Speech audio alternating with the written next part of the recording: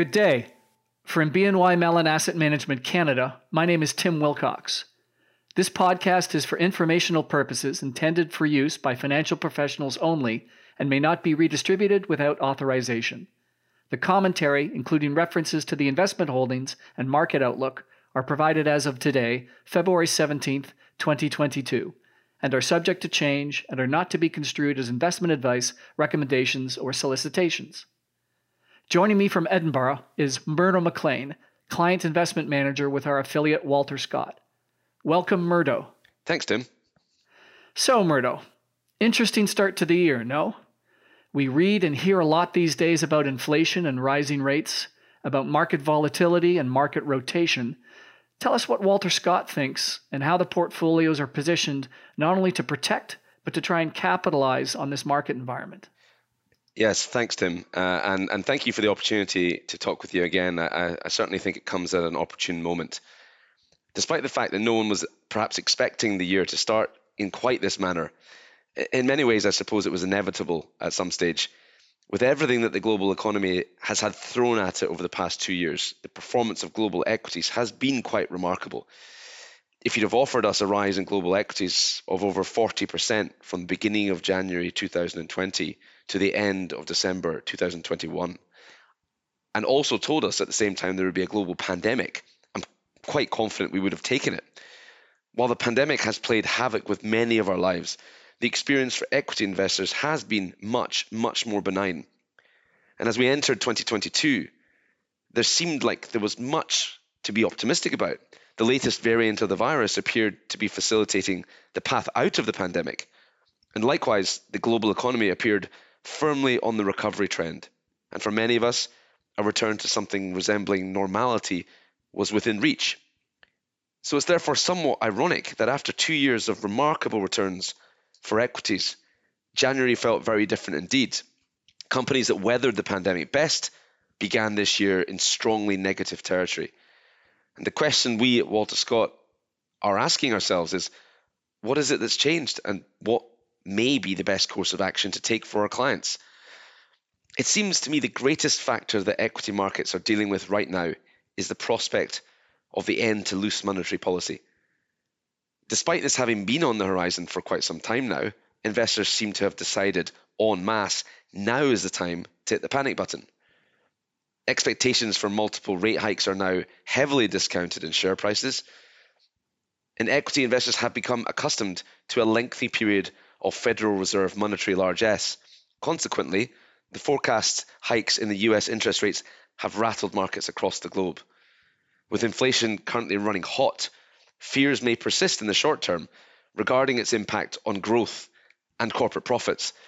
When we throw into the mix the ongoing threat of conflict in Ukraine, it begins to look all rather uncertain. And this is the uncertainty that equity markets dislike most. For 2 years, the world only had to worry about COVID-19. Now it feels like there are many uncertainties around us, and the volatility in stock prices that we're seeing is reflective of a market constantly trying to price in these factors. Ultimately, we feel it's a rather futile exercise.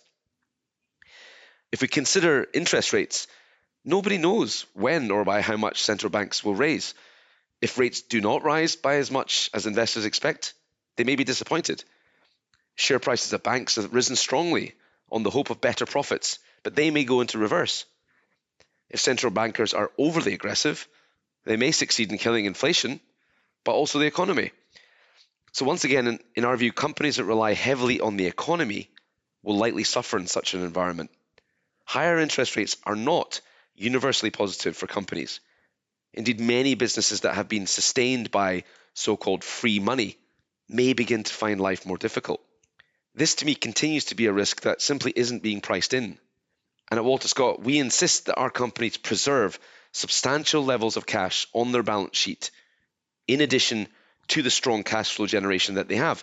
This robust financial position may give those companies the ability to invest in future growth, even in the harshest of conditions, while other companies that they compete with are forced to starve their business of capital in order to survive. Can you give us some examples of such companies? Absolutely.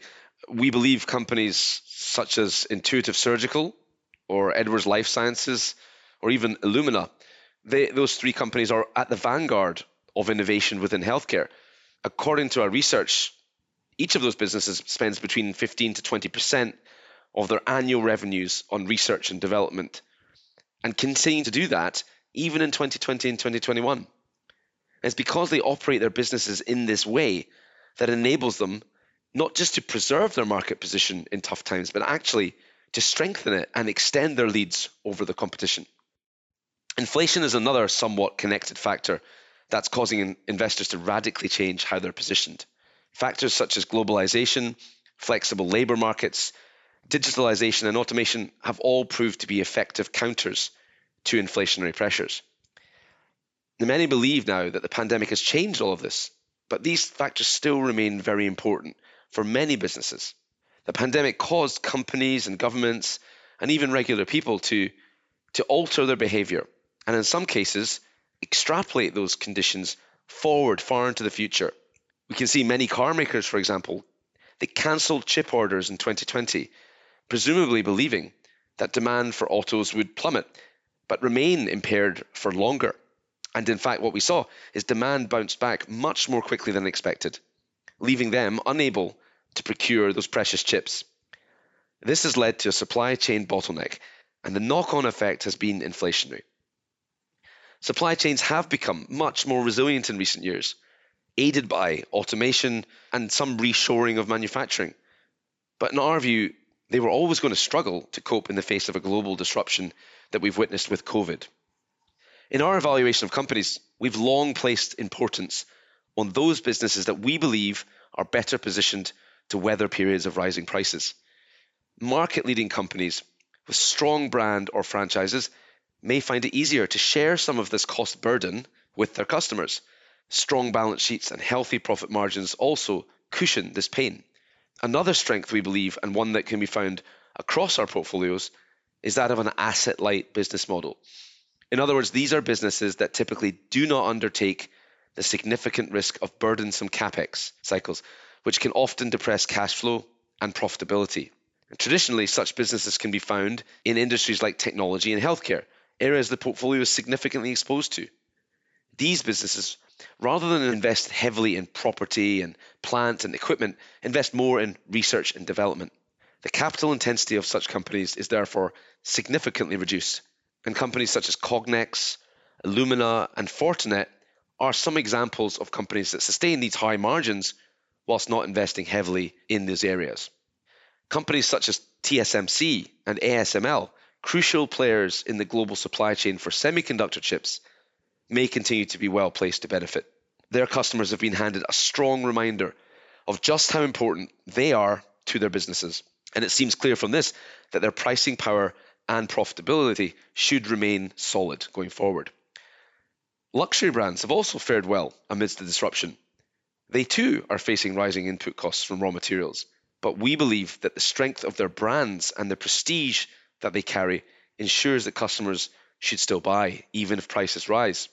LVMH's 2021 results showed that profits more than doubled when compared to 2020, and indeed are almost 50% higher than they were in 2019, before the pandemic. The company's owner, Bernard Arnault, expects momentum to continue in this vein and says he's not particularly concerned by inflation, given the flexibility that LVMH has with their pricing. The markets may well continue to be volatile because it's in their nature to focus on the short term. Every comment by the Fed is analysed over and over again. But at Walter Scott, we don't spend excessive amount of time trying to analyse factors that are outside our control. We instead busy ourselves with analysing and assessing how businesses in the portfolio are navigating the current environment, and more importantly, how they are positioning themselves for the future. Looking across the portfolio, we believe recent earnings results show that they are benefiting from the recovery. They're adapting well to rising costs, they're enhancing their productivity and leveraging their pricing power where necessary. This is what we would expect of world-class businesses, and it's for that reason that we continue to be optimistic about the future of these companies and why we continue to invest in them on our clients' behalf. It is in such periods that I believe our team-based decision-making and long-term horizon really comes to the fore.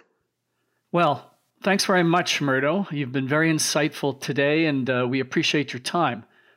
In closing, on behalf of Walter Scott and BNY Mellon Asset Management Canada, thank you for listening. Should you wish further information, please send me, Tim Wilcox, or my colleague Howard Gross a note. Thank you.